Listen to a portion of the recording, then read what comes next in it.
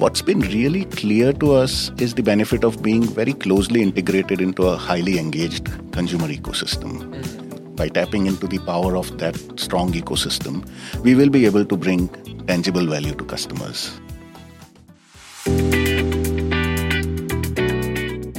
Welcome to the Payments Powerhouses podcast, where we discuss current trends with the movers and shakers in the fintech industry. Brought to you by 2C2P, your trusted payment solutions provider in Asia and beyond. Hi everyone, my name is Suhan. I'm your host for Payments Powerhouses. And our guest for today is Fredy Aga, who has more than 25 years of experience in financial services. 2 years ago, he became the Chief Financial Officer at Trust Bank, Singapore's first digital bank. Welcome, Fredy. Thanks, Suhan. Thanks for having me here. My pleasure. I saw that the Standard Chartered Marathon just took place recently. Did you participate? Well, I am a big fan of Standard Chartered marathons, and I've been running the half marathon for more than a decade. But this year, I did not because I'm practicing for climbing Mount Everest. The base camp, not the summit, I must say. So yeah, I'm really excited and looking forward to that adventure in March. That's really awesome. Yeah, looking forward to it. I wish you luck. And back to your professional career. By June 2023, I believe you have spent about 24 years in Standard Chartered, including the 2 in Trust Bank. I'm sure you've seen a lot of changes over time. Could you talk us through your career journey thus far? Sure, Suhan. And yes, you bet, if there's one industry that's dramatically changed in the last 2 decades or so, it surely is the financial services, particularly banking. I guess one of the most fascinating things I find is the kind of change that has happened in these 25 years. So I've seen a number of business cycles, GFC and the 9/11 that brought in a lot of regulations around financial crime. And of course, the pandemic most recently. And that's what I find most fascinating about banking. It's survived all this crisis. So my point is banking per se will remain. The way banks operate will change, which is where digital bank comes in. So basically, I've been now 25 years across most parts of the bank, if not all, held financial positions in corporate banking, SME, treasury functions. I've spent a large part of my career life with retail, consumer banking. And I guess that's one of the reasons which inspired me to join Trust as well. Because Trust is into retail and it has the fusion of 2 big names, Standard Chartered and NTUC. It also has heritage of both these organizations. Standard Chartered brings its banking experience, NTUC, FairPrice has a great ecosystem. I guess that's one of the reasons I've joined Trust 2 years ago. Before that, I've been engaged in a number of, areas like acquisitions or due diligence, raising capital, setting up companies. One of the things which has really excited me throughout my career has been people. I'm fortunate to have been in Standard Chartered, which offers a great platform to deal with a very diverse set of people. The same goes for Trust, actually. We have a fantastic team at Trust, and we have a very unique culture also. So having spent so many years with the same company, do you actually feel that you have always been with the same company, or because of your different roles, different exposure, it's actually different?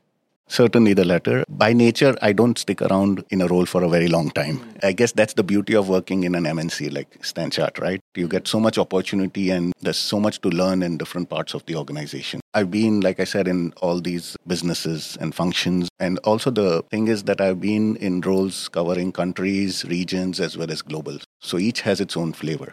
Country roles are much more operational, much more on the spur moment. Global roles are more strategic. And you mentioned your passion and interest lies with consumer and retail banking, and hence your position with Trust Bank. Trust Bank is Singapore's first digital bank. But I guess for the benefit of our listeners, I guess in your own word, what is Trust Bank exactly? What is a digital bank? Sure. I'll first cover where Trust Bank comes in. So Standard Chartered Bank and FairPrice Group, they've come together. Both have their own set of expertise. So they complement each other in terms of capabilities. There's a depth of experience.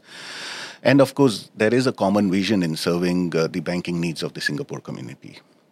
What's been really clear to us is the benefit of being very closely integrated into a highly engaged consumer ecosystem. By tapping into the power of that strong ecosystem, we will be able to bring tangible value to customers. Of course, we are fortunate to have this through our integration with the FairPrice Group ecosystem. As your listeners and yourself, you would know FairPrice is a huge grocery chain. It has 1 million customer experiences nationwide. Now, that's something, right, for a small country like Singapore. And it's one of our shareholders as well. You asked about digital banks, right? So one of the key points or key success factor for a digital bank is its cost. And the client acquisition cost compared to traditional banks has to be much lower. So the huge ecosystem offers us that platform to have a lower client acquisition cost, Again, we've seen that happen in terms of the launch that we had. So we launched on September 1st, and we were really, really humbled and overwhelmed by the kind of customer response we got. I mean, we were able to acquire 100,000 customers in 10 days, and over 2 months, we've actually got more than 300,000 customers. That's amazing. I was actually one of your 300,000 customers who signed up in the first 2 days. Oh, wonderful. We are honored. Great to have you as our customer. I hope the experience was good. Yeah. Yeah. So that's what we aim at, making banking accessible. I mean, the whole ethos is that it has to be transparent, simple and easy, and rewarding, of course. So you would have experienced as a SingPass account holder, if you can sign up for your bank account within a span of minutes. I think it takes less than 3 minutes or so. We do not charge any kind of card annual fee. We do not believe in any kind of replacement fee or FX transaction fee. So it's kept very, very easy. So I guess in summary, Trust does enjoy the collective strength of StanChart's banking expertise, plus Fair Price's strong ecosystem to offer Singapore customers a unique blend of transparent, easy, and rewarding experience. Yeah. Consumer banking has also evolved with the digital environment. And like you say, a digital banking service is so easy where anyone can just sign up with their SingPass in Singapore and get their account almost immediately. And they have more control, I believe, as well. And I guess that ties into my next question. Why do you think consumers would actually choose to go with digital banks or create another bank account in addition to their current one, the traditional banks? What pain points do digital banks seek to address with the customers? Sure, that's a great question, Suhan. Look, a modern digitally native bank hosts its infrastructure on the cloud. It's cloud native. And it uses the very latest and best technologies to create a cutting-edge platform. I mean, that's how digital banks have evolved. They don't want the legacy of the old traditional banks. Now, from a customer perspective, this creates two major benefits. Firstly, because digital banks do not have any physical places of business, they do not have branches, there is a lower cost. And that enables the digital bank to pass on those lower cost benefits to customers. I mean, in our own case, in Trust, for example, we have the fee-free proposition. Even on deposit balances, we offer the market-leading base rate and no strings attached. There is no minimum balance requirement. All you need to do is perhaps have just 5 simple transactions a month, unlike a lot of strings which a competition would attach. Secondly, it enables a true digital bank to raise market standards. This is through an experience that is designed around the customer. Things like, customers were asking for a facility of reducing their credit limit on their own. So within a span of 2 weeks, we actually provided that to them. Likewise, some of the other real-time data helps us respond to customers' queries fast. So that's where I guess digital banks have a slight edge over traditional banks, because effect some of these changes would probably take a lot longer than traditional banks. Because digital bank doesn't really have a physical branch, do you think some customers will actually see that as a barrier to entry because they can't physically reach out to a bank when they have issues? What's your take? I guess there is a myth around digital banks. Look, digital banking has been there for a while, right? I mean, big banks have surely been focused on digital transformations and all. So digital banking has existed for a while. Digital banks are relatively nascent. I mean, if you look at the digital banks globally, perhaps less than a decade back, started with perhaps banks like Starling and Monzo in the UK mature markets. Yeah. So what happens is basically the myth around digital banks is that it is only technology-based. But what we and many other digital banks, to be fair, have realized is there is a strong human connection there. So while we may not have branches, we certainly have a 24/7 customer support.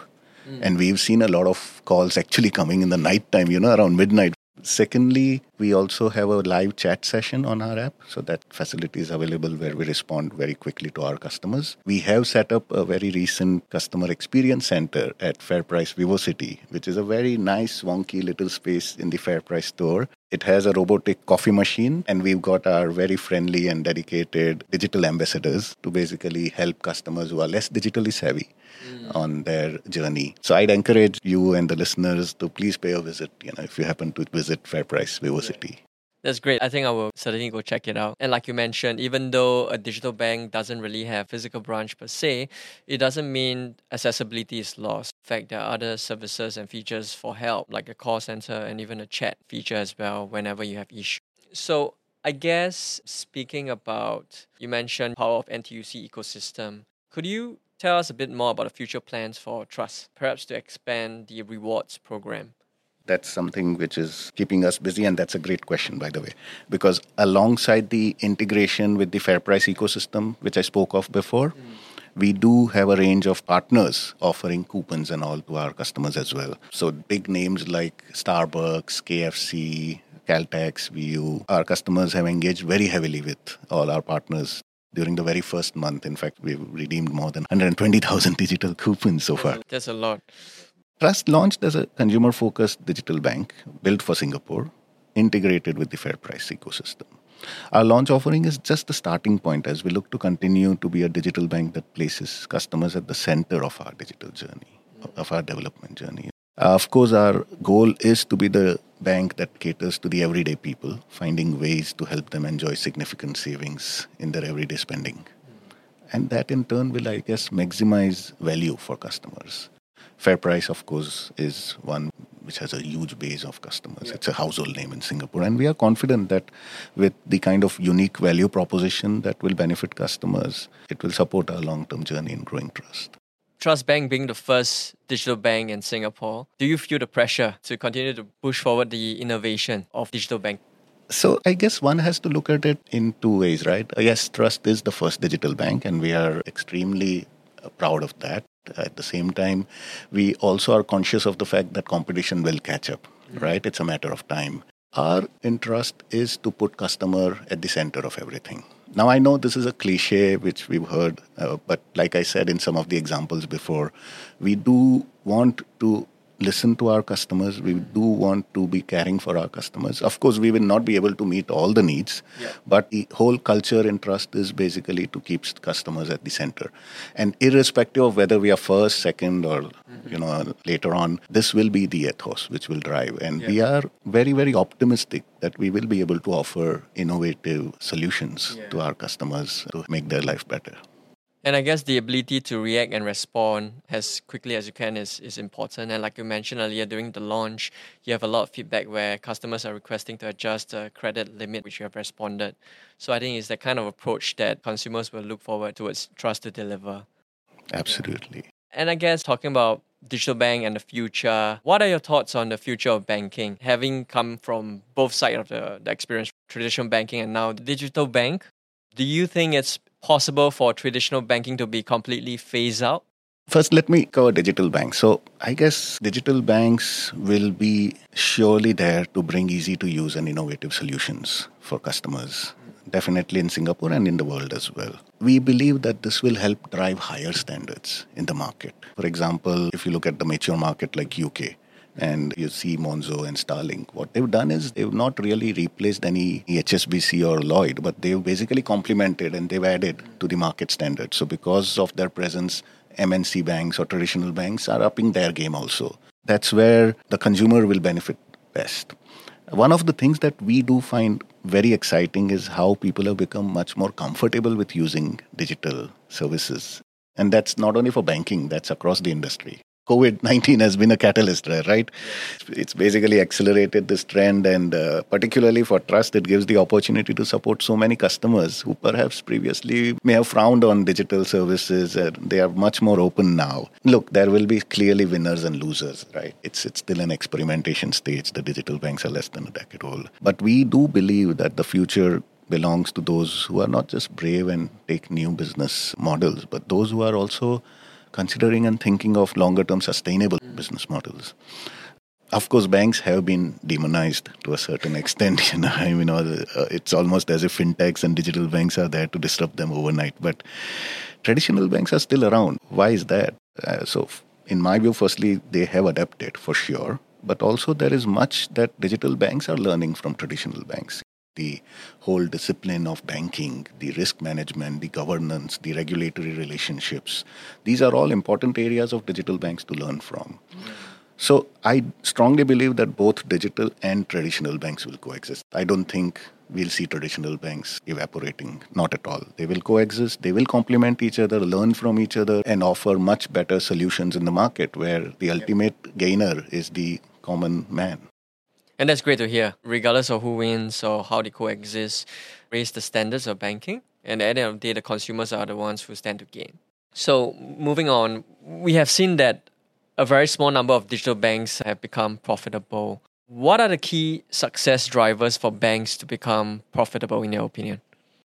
Digital banks, as I said before, are very new. New, I mean, they're less than a decade old. And yes, it is true that less than 5% of the digital banks are profitable. I think there are 250 odd digital banks globally in the world so far. I believe there could be many factors which could either lead to their success or their failure, but I do believe that there are three key success factors for a digital bank if it needs to be profitable.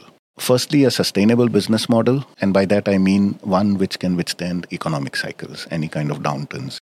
Now, what does that imply? That implies having a very diverse and well-distributed product and client segment. So if you have a pure single product model, which is what many digital banks start off with, to be fair, okay, but then of course they expand. It will be difficult to be profitable if you just focus on a single product. So you need a very diverse, well-distributed product and client segment. And this is where assets and lending becomes important. It's also important to quickly scale up your capabilities. So in a higher interest rate environment, we've seen basically deposits are very attractive. You would have read in the news, how banks are offering higher interest rate on the deposit base, because there's certainly a big source of revenue at the moment for banks. But for those of us who have a slightly longer memory, will remember that just a few months back, interest rates were very low, practically zero. Yep. So any deposit interest rate was really a drag on income. Now, what does that mean? That means having assets and lending in particular is extremely important for balance. But then I guess the obvious question will be, we also hear about an impending recession, economic downturn, uncertainty. So how do we respond? Look, a downturn invariably leads to unemployment, and that for banks implies higher credit losses for sure.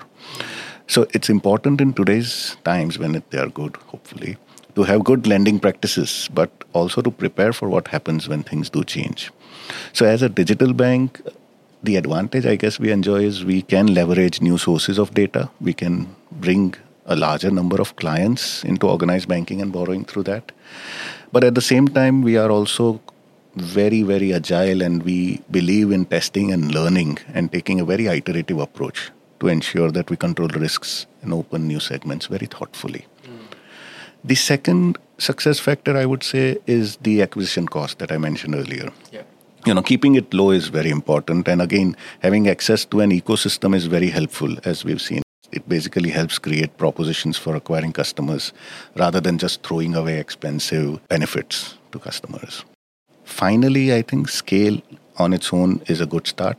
But what digital banks will need to do, and probably some of them are already doing, is activation. You'd have to keep your customers engaged. You have to monitor your monthly active users, your day-to-day active users, because ultimately what will really matter is frequent engagement with customers.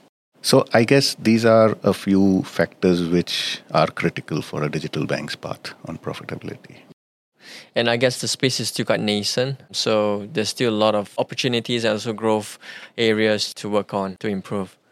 Oh yeah, you bet. I think that's the beauty of it. That's what makes it so exciting, because we are literally walking on uncharted territory in some ways. Having been in banking for quite some time, what would you say to someone who's looking to join digital banking? Well, I do have a 19-year-old teenage boy who's doing his NS right now, and we often chat about, he asks me my thoughts on what he should be doing in future. Look, banking is no longer boring, for sure. With the evolution of technology, banks have become very exciting places to work in. So my first piece of advice to the youngsters would be that they should certainly familiarize themselves with the digital world. Now, that does not mean you become a programmer or a coder. Of course, if you are one, then that's great. But just be interested in this space, be it in the field of what they call as ABCD, analytics, blockchain, cloud computing, data. These are just some of the terms. But make sure that you are no stranger to these.